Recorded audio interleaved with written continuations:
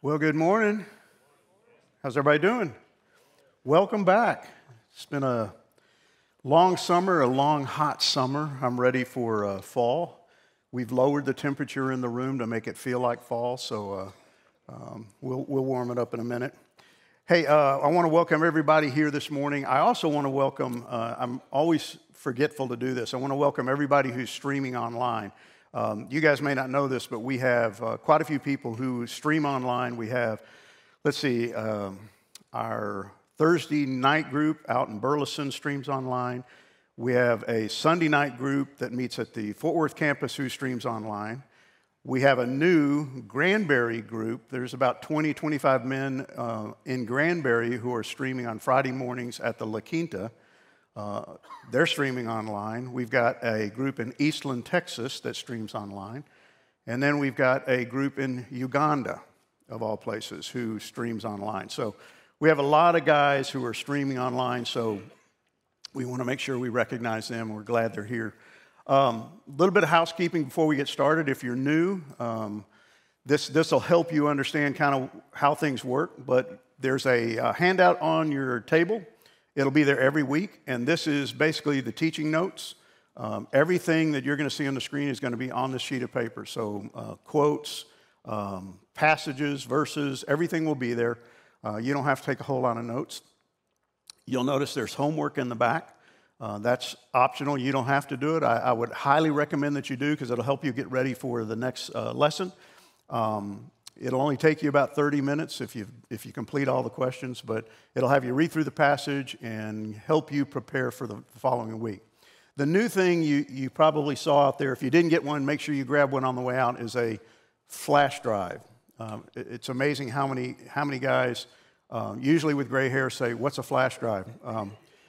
This is a flash drive, and on it, the reason we did this is part of your homework is reading what's called devotionary. Devotionary is something I do every morning. I get up and I read through the scriptures and I write a devotionary, kind of a daily devotionary.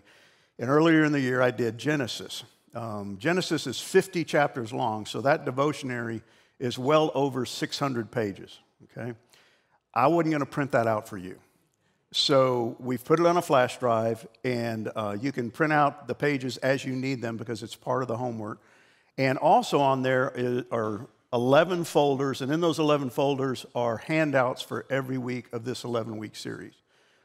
So we've preloaded it. It's there for you. You can print them out. You can read them. Because here's the deal. We're not going to be able to cover everything in these sessions, and so I've given you all kinds of articles and white papers on all kinds of questions that you're going to have about the book of Genesis. Most of you are here because you have questions about the book of Genesis.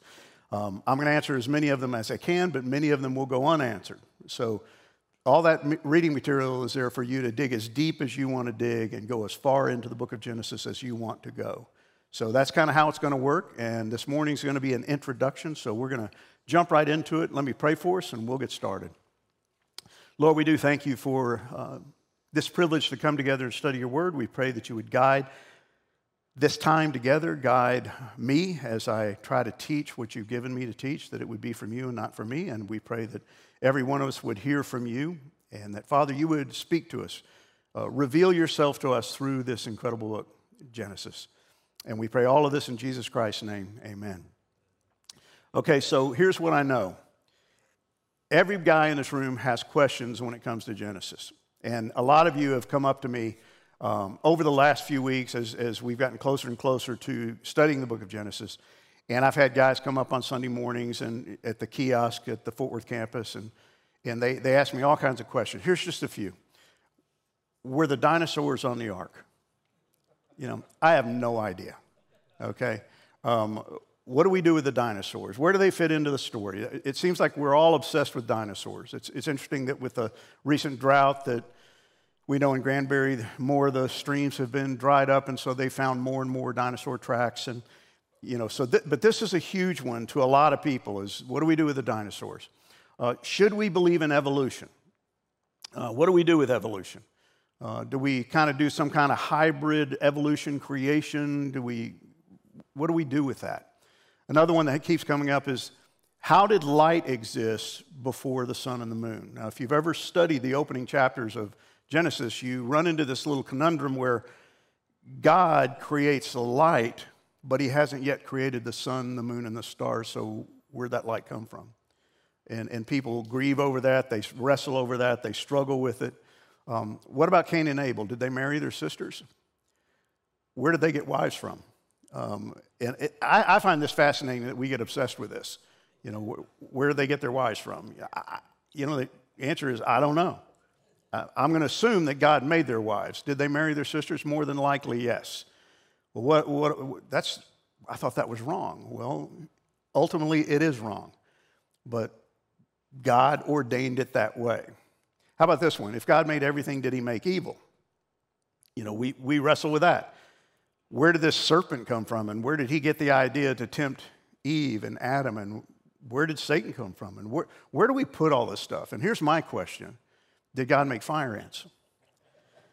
If he did, then he made evil. You know, I hate fire ants. So what do we do with all these questions? And the greatest question of all when it comes to the book of Genesis is this one. Is it even necessary to study this book? You know, several years ago, I taught the book of Revelation. It's interesting that the two books that we struggle with the most are Genesis, which starts the Bible, and Revelation, which ends it. One tells us how it all began. One tells us how it's all going to end. And we wrestle with both books, and we wrestle with this one. Should we even study it? Is it important? Why even bother? It seems to be about the Israelites, and what does it have for me? Here's my hope. As we dig into this book, you're going to find out that Genesis is so full of application for you. It's going to have so much application about God and about your relationship with God. So I believe it's incredibly necessary that we study it.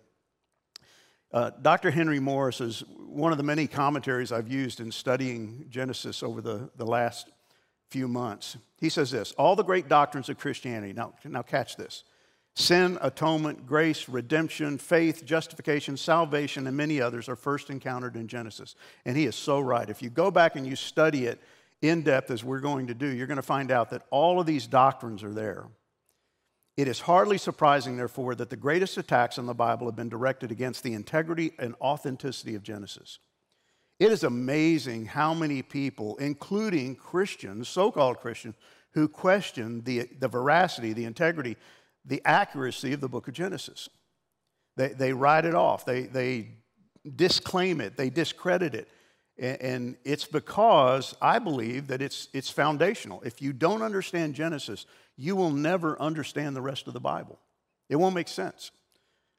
The New Testament doesn't make sense without the Old Testament, and the Old Testament begins with this book called Genesis. And that's why it's important. R. Kent Hughes says, what we know about God, about creation, about ourselves, about salvation begins where? In the book of Genesis. It provides the theological pillars on which the rest of the Bible stands. And nothing could be more true than that. As I studied it over this last year and kind of blogged my way through it, it was amazing to me how much it made clear the rest of Scripture, how things began to fit together better than ever before as I worked my way through this book. It's not a difficult book. It's a somewhat hard to understand book at times, but it's really pretty clear if we keep it within its context, and we'll talk about more of that in just a second. Martin Luther, the great reformer, said this, and Martin Luther had a way of saying things that were pretty blunt. He was German, pretty matter of fact, and so he says this about Genesis: it contains things the most important and at the same time the most obscure. You know, you'll read through Genesis and you can't help but go, well, what do I do with that? You know, and you start having questions like, well, did Cain and Abel marry their sisters? And where did these people come from? And how did this happen? And why did God do that? It can be very obscure, but it's also incredibly important. And so we have to wrestle with the things that it says and the things that it tells us. He goes on and says, who could explain all these momentous things with sufficient appropriateness and success? For interpreters and commentators have confused and tangled them with such a variety, diversity, and infinity of questions that God has reserved the full and sound understanding of this chapter to himself alone. He's particularly talking about the opening chapter of Genesis, chapter 1, which we're going to start with today. And he says that commentators, theologians, people have been trying to understand Genesis for generations. And here's the deal. God doesn't always give us the answers we're looking for. Because sometimes we're asking the wrong question. And we're wrestling with the wrong things. And so what we're going to find out is that there are all kinds of questions that are going to come into your mind, but what we want to do is redirect them where God wants them to go. What does God want you to know? What does God want me to know about this book? A.W. Pink says, we don't know whether the primitive heaven and earth were created a few thousand or many millions of years ago. We're not informed as to whether they were called into existence in a moment of time or whether the process of their formation covered an interval of long ages. What's he saying? There's certain things we just don't know. Now, I've given you a bibliography of books that I've either read through already or I'm working my way through as I study through this book. And here's the amazing thing. I've run across so many books where people are wrestling with the age of the earth. Okay, that's going to come up, right? How old is the earth? Is it billions of years old? Is it 6,000 years old? You know, again, what do we do with the geological strata? What do we do with dinosaurs? What do we do with all these things? But what A.W. Pink is saying is that, you know, we really don't know. Why don't we know? Because God doesn't clearly tell us in this book. It's not a scientific journal, guys. That doesn't mean it's not scientific in its nature. It's just not intended to be a scientific textbook. It's a word from God to the people of God, and that's how we want to approach it. So there's a lot of things we don't know. He says, the bare fact is stated, in the beginning God created, and nothing is added to gratify the curious. And see, that's why people get frustrated with the book of Genesis, is because it doesn't answer their particular questions. If you come with all these questions, and I don't mind you having questions, and God certainly doesn't mind you having questions, but if you come with demanding that God answer those questions, you're going to probably end up disappointed. Because He's going to answer questions you have not yet asked or even thought of. And so that's what's so important about the book of Genesis, is that it does answer questions, but they're the questions that God wants us to ask about Him, about us, about sin, about life, about eternity, about redemption, about all those doctrines. And so here's the warning as we go into the book. It's going to require faith to study the book of Genesis. Now, that should be a no-brainer for every guy in the room, right? It's a book of the Bible. The whole Bible requires faith. But as you study Genesis in particular, just like when you study the book of Revelation, it requires a certain amount of faith. Trust in God that He knows what He's doing and He knows what He's trying to tell you. And so according to James Montgomery Boyce, our views about the nature of the book will determine how we interpret it. If you come at it as a scientific textbook, you're going to be highly disappointed because it's not going to answer the questions you bring. If you come to it as the Word of God, as a message from God to the people of God, then you'll more than likely not be disappointed because God is going to speak to you through this book. He's spoken to me over the last months just in preparation for this series, but it's going to require a bit of faith. And that's how we need to come to it in terms of interpreting it. So here's what it's not. And this is, again, maybe a no-brainer to you, and you may already understand this, but if you don't, it's important that you understand it's first and foremost not a theological fiction. What do I mean? It wasn't something made up by men. It wasn't something that we created. We didn't come up with this idea. We didn't come up with the idea of creation and fabricated this idea of God making the universe. We didn't come up with this. We didn't come up with the idea of Abram being chosen and the people of Israel. It's also not a collection of myths. You know, some of the more liberal side of Christianity today will say that it's a great book, it's a good book, but it's a book of myths that applies to spiritual life, but it's not historical. It's more mythological. Or they'll say it's just an extended allegory. These are not real people, they didn't live in real time, and these are not real events. These are allegorical tales that are meant to help us live our lives on this planet. And I couldn't disagree more. Because here's what it is. This is what we as a church believe about this book. It's a divinely inspired historical record. It's a record of what happened in time. It's also a literal account of literal people. What people? The people of God, particularly the people of Israel. And that's going to be important for us to understand, too, as we go through this book. Here's what is amazing is that the Bible was written for us, right? It's the Word of God to the people of God. But here's where we kind of make a mistake, I believe. It's divinely inspired, right? The whole book, from Genesis all the way to Revelation. But we forget sometimes that it was written, every letter, every book was written for a particular people at a particular time going through particular circumstances. It's applicable to you and I living here in the 21st century, but it wasn't written for us. It wasn't written to us. It was written to a particular people living at a particular time going through particular circumstances. And we need to keep it in that context. We need to remember who it was written to and who it was written by. So before we begin with Genesis 1:1, in the beginning, we need to understand these particular things. Context. What's the context? Genesis is part of the Pentateuch. What's the Pentateuch? Well, the Pentateuch literally means the 5 scrolls. And it's the first 5 books of the Bible: Genesis, Exodus, Leviticus, Numbers, and Deuteronomy. Now, again, you may know that, and you may think, well, this is kind of dumb, this is kind of simplistic, but it's so important that we understand that.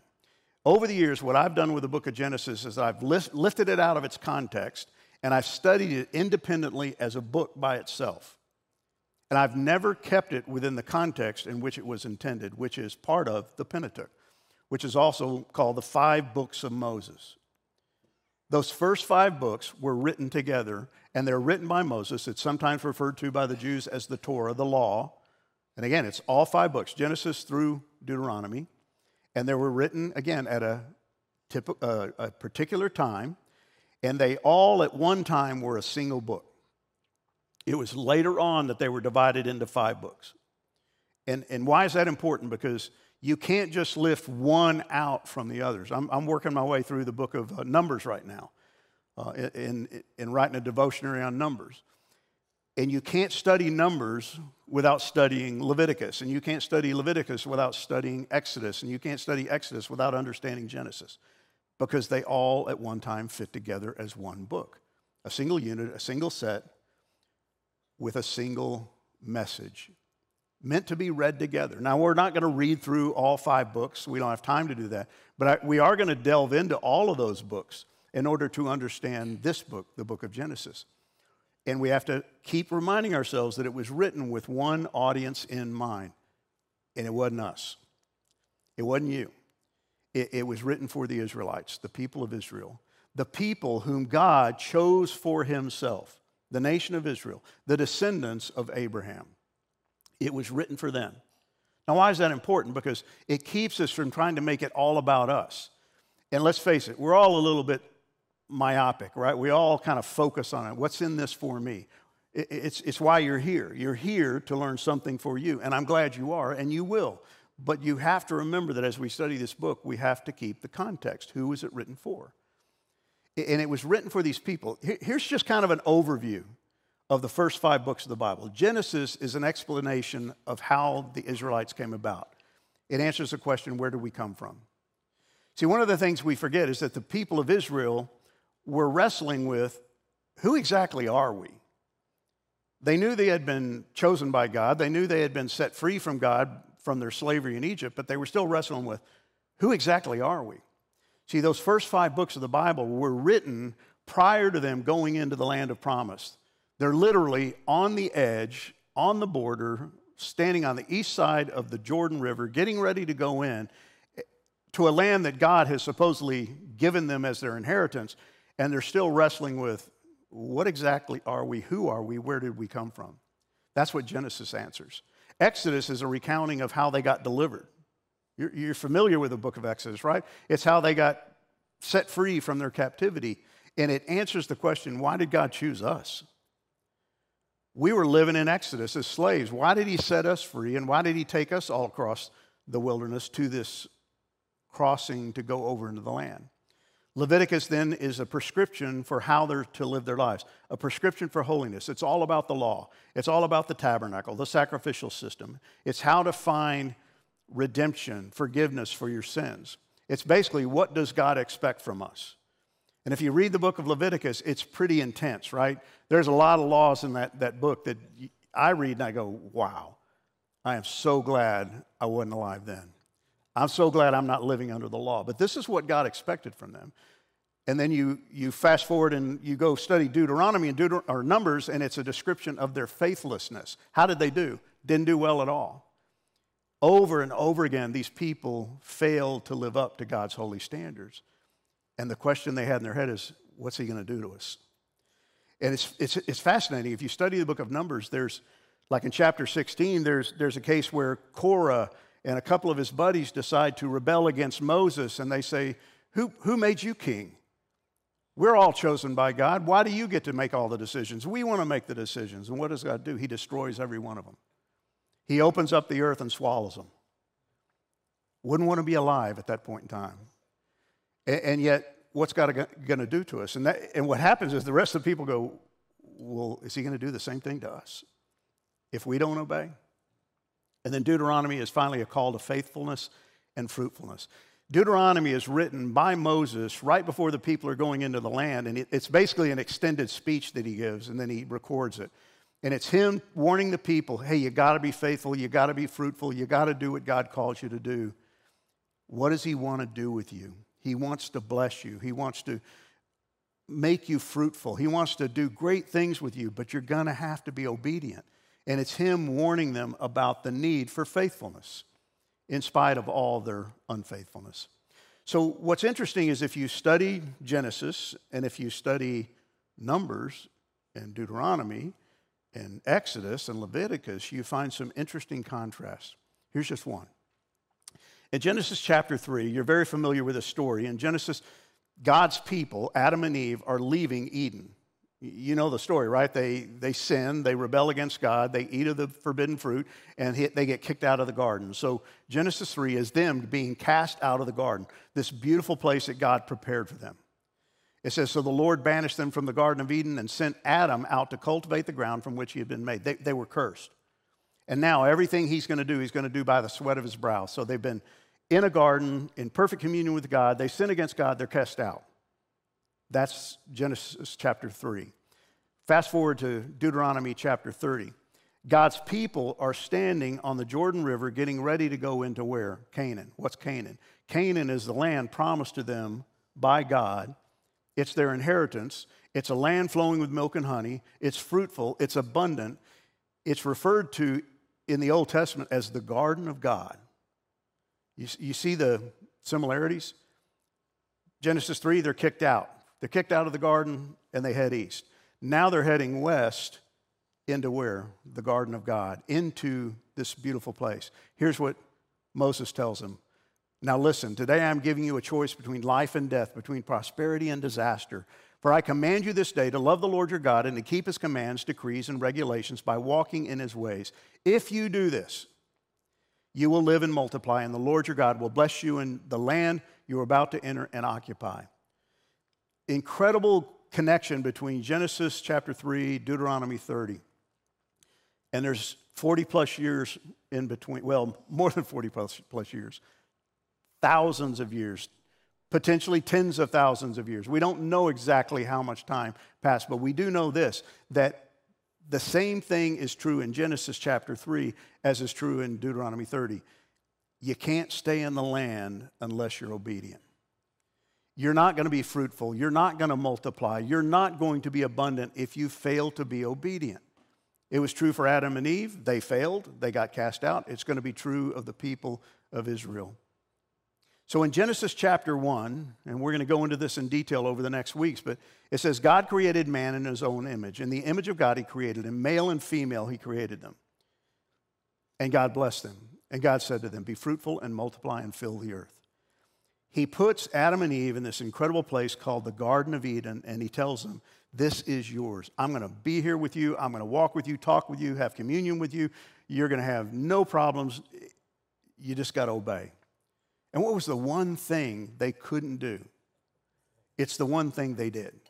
Don't eat of the fruit of that tree. Everything else is yours. In abundance, enjoy. Be fruitful, multiply. But they failed. They didn't do what God called them to do. And what's interesting is that's called the creation mandate. Be fruitful and multiply. And it still holds true. It holds true today, but it also held true in Deuteronomy chapter 30 as the people of Israel were getting ready to go into the land. And so the Pentateuch was written to these people. Again, where are they? They're standing on the edge of the promised land, getting ready to go in to a land flowing with milk and honey, fruitful, abundant, rich, but also filled with giants and all kinds of problems. But he says, I'll bless you if you're just obedient. And the whole Pentateuch is about that. Genesis is all about teaching them some pretty significant things. And that's why it's applicable to you and I today. Here's what it's going to teach us: theology, the doctrine of God. Who is God? Who is the God we worship? And what's interesting to think about is that the Israelites, when they were standing on the edge of the promised land, getting ready to go in, they knew a lot about other gods. Why? Well, for 400 years, they had lived in where? Egypt. And what did they do when they lived in Egypt? They worshiped false gods. The land they're going into is full of false gods. They knew a lot about false gods. What is God trying to do? He's trying to teach them about the one true God. And so this book is full of theology. It's full of anthropology. It tells us about man. One of the things I encourage you to do is you read through these passages each week. I want you to think about, what does it teach you about mankind? And it ain't a pretty picture. And it's not a pretty picture of you and I, because as it shows you mankind, it shows you you. And so it's all about who is man. It's all about hamartiology, which is basically sin. What is sin? We live in a society today where sin doesn't exist. Sin is a fabrication. There is no such thing as sin. Do what's right in your own mind. Do whatever you want to do. It's always up to you. But according to the Bible, there is such a thing as sin. The doctrine of sin. And it's all over the book of Genesis. And then soteriology, salvation. This book is going to tell you more about salvation than any other book in the Old Testament. The only books I know of that tell you more about salvation are the four Gospels and probably the letters of Paul. But Genesis is right up there with them, because it's where the idea of salvation begins. So here's the deal. Here's what I need you to keep in your head as we go through these weeks. These people, the people of Israel, are still figuring out who it is they are. Yes, they're standing on the edge, getting ready to go into the promised land, but they're still not quite sure who exactly we are as a people. And they're still trying to figure out who this God is that delivered us. See, we think they had this incredibly great relationship with God. They're still wrestling with who is this God. We know along the way as they were going across the wilderness, right, they were still ready to go back to where? Egypt. They were still ready to go back and worship false gods because they weren't quite sure this God knew what he was doing. And it's all through the Pentateuch, this idea that, okay, you freed us, but now you got us stuck in this wilderness and you're feeding us manna and you're feeding us, water from a rock, but, it was better back in Egypt. They're still doubting the integrity of God. So they're still trying to figure out who this God is. And you know what? So are we. I don't know about you, but as we've gone through the last couple of years with all the madness of the pandemic and social justice issues and the political mess we're living in right now, it is so easy to go, God, what in the world are you doing? Have you lost your mind? Have you turned your back? Are you not even there? Do you not care? And so this book is going to help us understand who our God is. What kind of God do we worship? And that's exactly what they needed to hear, because here's a real brief overview of the Israelite history, and it's not a pretty picture. So we know that their forefather Abram was called by God out of Mesopotamia, far to the east, basically the Babylonian area. He's called by God to go to Canaan, and he's a pagan when he's called. He's not a Yahweh worshiper. He doesn't know anything about this God Yahweh. He just gets called and said, you're mine, you're going to Canaan. And he goes. He suddenly understands that there's this God named Yahweh, and he begins to follow him. When they get there, they find out the whole land's full of pagans. The whole land's full of evil people. The whole land, well, where did these people come from? Well, Genesis is going to tell us. They end up later being relocated to Egypt, right? We know the story. There's a famine in the land. Jacob and his family, about 70 people, make their way to Egypt, where his son Joseph is now second in command in Egypt, and they end up there, and they end up what? In captivity. Over 400 years, they stay in captivity as slaves to the people of Egypt. and then God miraculously delivers them through Moses. See, this is the brief history of the people of Israel. And all during that time, God is revealing himself to them. This is who I am. This is who you are. This is what sin is. This is how you got here. This is what's wrong with the world. This is how you can restore things. This is how it all works as God reveals himself to them. Listen to what he tells them back in Exodus as they're getting ready to leave the land. He says, I am the Lord, and I will bring you out from under the burdens of the Egyptians. I will deliver you from slavery to them, and I will redeem you with an outstretched arm and with great acts of judgment. I will take you to be my people, and I will be your God, and you shall know that I am the Lord your God, who has brought you out from under the burdens of the Egyptians. All through the book of Exodus, it's interesting that this phrase is used over and over again by God. And you will know. And you will know that I'm God. When I do this, you'll know that I'm God. When I do this, the Egyptians are going to know that I'm God. You will know that I'm God. But he keeps saying it over and over again because they aren't quite still sure that he's really God. And guess what? You and I wrestle with the same thing. He shows us that he's God, and then something happens in our life and we go, I don't know. He doesn't really seem to be God. He doesn't seem to be taking care of this problem that I have. He didn't answer this prayer that I prayed. He doesn't give me the things that I want. Is he really God? Is he really in control when the world seems to be going to hell in a handbasket? Is he really God? And God is always showing us who he is. Why? So that we shall know that he truly is God. That's what the book of Genesis is really all about. I love this from Alan P. Ross. He says, it's essential to ask why the new nation of Israel needed to have this material, these 5 books of the Pentateuch, and to have it written as it is. The portrayal of God as the creator and sustainer of all life has great bearing on the fact that God was now creating Israel as a new nation among the nations.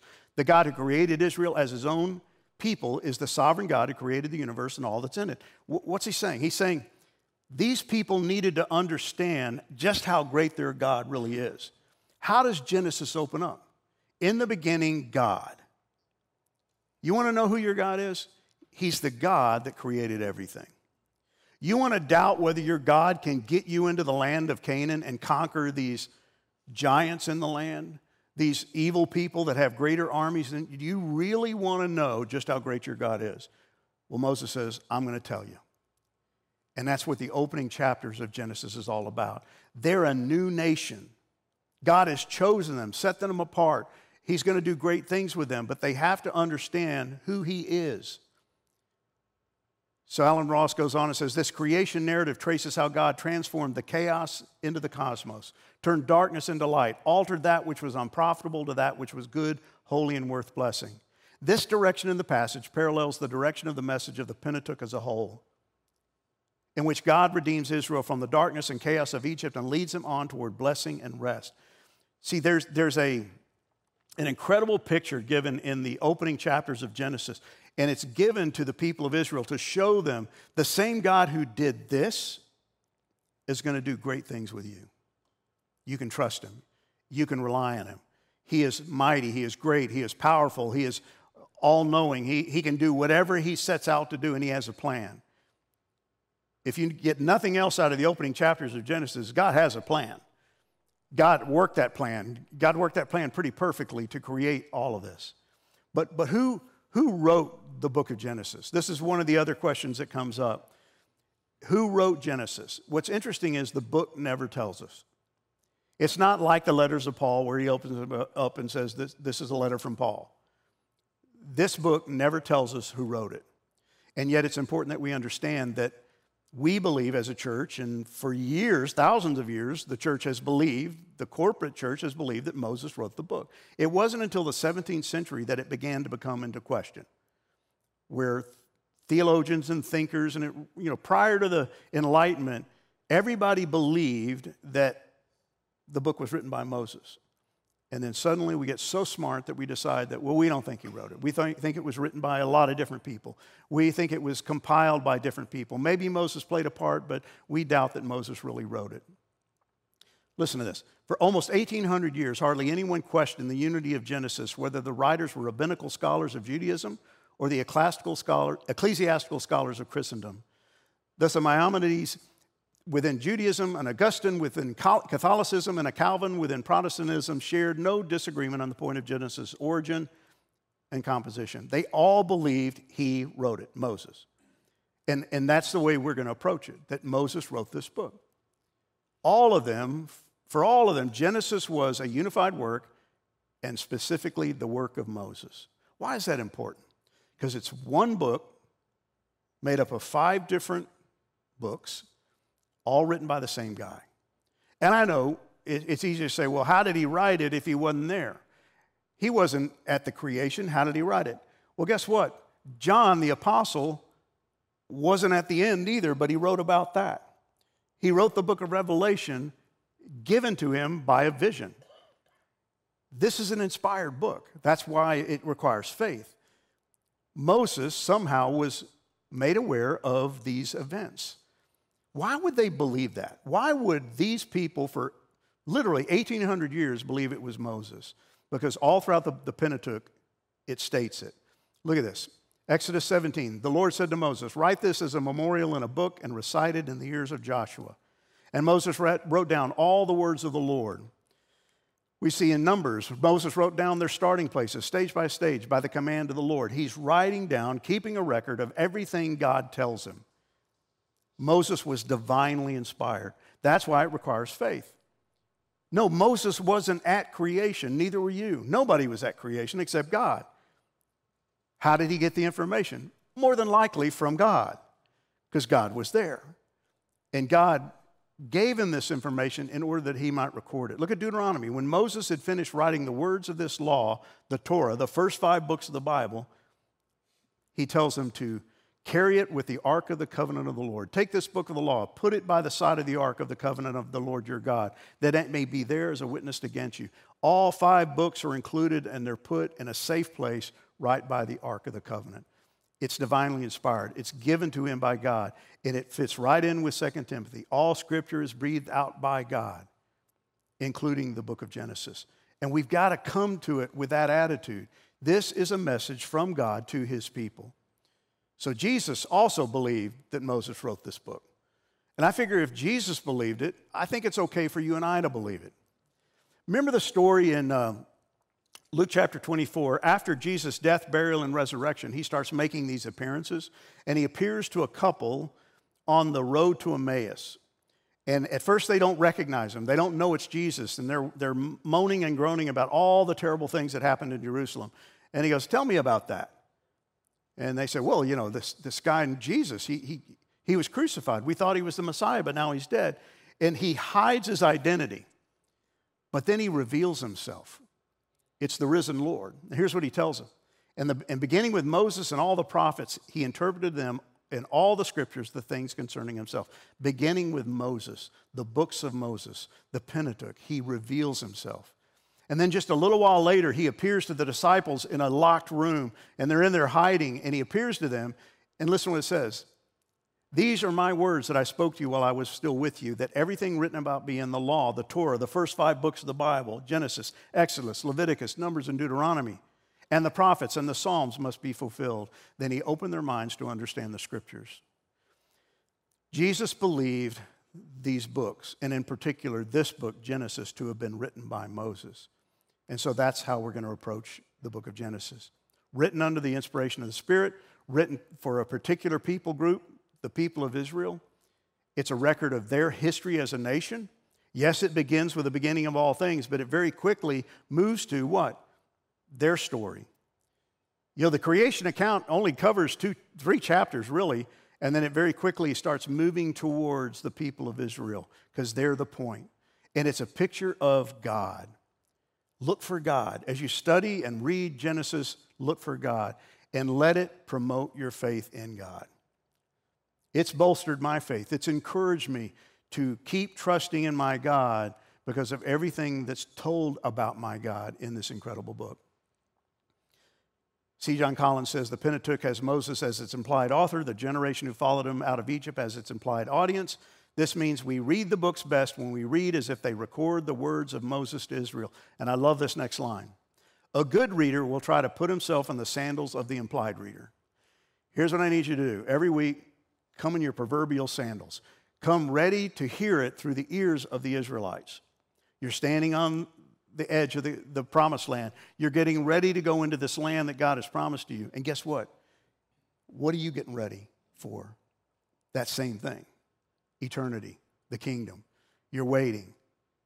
And he's trying to show you just how great he is so that you will trust that he will do what he says he's going to do. So how does it open up?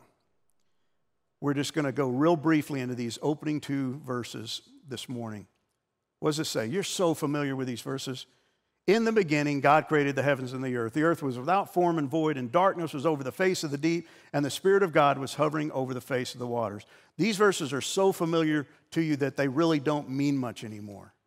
You don't think about them. You don't dwell on them. But what is he telling us? Why does the Bible start with this statement? He's telling these people that your God, this God who's chosen you and who's getting ready to bless you with this incredible land, is the God who made everything. Prior to time, space, matter, before anything existed, God existed. He was before time itself. He stands outside of time. He's not relegated to time. He's pre-existent. Nothing else is pre-existent. And what's really fascinating about this, if you study the creation accounts of the Babylonians and other people groups, to them, matter has always existed. In other words, what we can see, touch, taste, feel has always existed, and their gods were created from matter. There's a huge difference between their creation accounts and Genesis' creation account. God existed before matter. He created it all. Look at Psalm 92. Before the mountains were formed, before you gave birth to the earth and the world, from beginning to end, you are God. Your throne is established from of old. You are from everlasting. Their God is an everlasting, eternal, outside of time, creator of all things. Why is that important? Well, it should change the way you think about God. It says God created the heavens and the earth. Elohim bara is the term there. God created. That term created, bara, is always associated with God and never with man. God did something that no man could ever do and never will do. He created, he shaped, he formed, he made something out of nothing. He created all that we know. And it's the same God who created Israel as a nation is the God who created the universe. Think about that. The God who created you, the God who chose you, the God who set you aside as his child, his son, is the same God who created the universe. Why in the world would you ever doubt that he's in control? Why would you ever doubt that he doesn't have enough power? And I really believe as you study through Genesis, you're going to find out is Genesis is a stinging indictment against all the other isms out there, particularly polytheism, pantheism. Why? Because the people of Israel had spent 400 years in Egypt where they worshiped the Nile, they worshiped crocodiles, they worshiped the sun, the moon, the stars. And Moses is saying, you know what? He created all of that. You're worshiping the wrong thing. Your God is the creator of all things. God created and God alone. Look at Hebrews 11:3. By faith we understand that the entire universe was formed at God's command, that what we now see did not come from anything that can be seen. God created it all. Psalm 33:6, the Lord merely spoke and the heavens were created. He breathed the word and what happened? All the stars were born. When he spoke, the world began. It appeared at his command. That's the God we worship. No, Genesis is not going to answer all your questions, but it should answer that question. What kind of God do you worship? The great God, the creator of all things. And it tells us in verse 2 that the earth was without form and void. Darkness was over the face of the earth. It's amazing that within 2 verses, it's gone from the universe, right? God created the heavens and the earth, and now he focuses all his attention on the earth. It's geocentric. It's all about this place. Why? Why isn't he talking about the majesty of the sun, the universe, the galaxies? Why is he suddenly so fixated on the earth? Because that's the whole point of the Genesis story, the earth. It's all about the importance of the earth. Where do you and I live? The earth. Do I believe that there are other inhabited planets or even habitable planets? I really don't. Because I believe God created the earth with a purpose in mind as a place for mankind, for us to live. Not really sure why he did it. If I were God, I wouldn't have done it. But he did. And this place is unique. And yet we find that it's without form and void. It's disordered. It's empty. It's not quite ready yet. Tohu wabahu is the Hebrew. It's kind of poetic. It just basically means it's a work in progress. He's not yet done doing what he's going to do. He's taking this unformed thing that's uninhabitable. It's uninhabited. There's nobody, nothing living there, and he's going to transform it. Why? Because it's not yet ready for man. You know, one of the things about anthropology is we find out that the Bible puts a real high priority on mankind. The longer I live, the less I think about mankind. The less I have respect for mankind, because we seem to screw everything up. But God has a purpose for mankind. He has a plan. And that's what this book is all about. He's creating a place for his people. And yet we find darkness, kosik, obscurity, no light. Something's missing. And yet God's going to invade the darkness with what? Light. And we'll get into this more next week.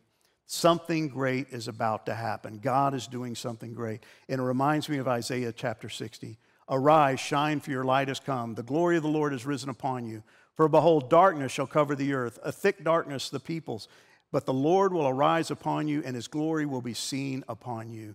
The light has come. God's about to do something great. I love what Paul says to the Colossians. He rescued us from the dominion of darkness and brought us into the kingdom of his beloved Son. John writes in his gospel, the opening of his gospel mirrors Genesis 1:1. In the beginning was the Word. The Word was with God. The Word was God. He was in the beginning with God. All things were made through him, and without him was not anything made that was made. In him was life, and the life was the light of men. The light shines in the darkness, and the darkness has not overcome it. So what do we do with all this? Something great's about to happen. We're in the opening verses, 1 and 2. We'll go deeper into them next week. God's about to do something great. Here's something that really jumps out at me at the book of Genesis. God's always about to do something great. Always. And we doubt that. We read Genesis and go, oh, that's a wonderful story. I wasn't there. It doesn't really matter. But see, that same God is always about to do something great. He's about to do something great in my life and your life through this series. Not because of me, but because of who he is. So here's your discussion questions for this morning. I want you to discuss the kinds of questions that you brought to the table this morning. I know you came in with questions. Just get them out there. Just be honest. What are your questions about Genesis? And why do you think you have those kinds of questions? Then I want you to consider this. Why is it important for us to read this book through the eyes of the Israelites?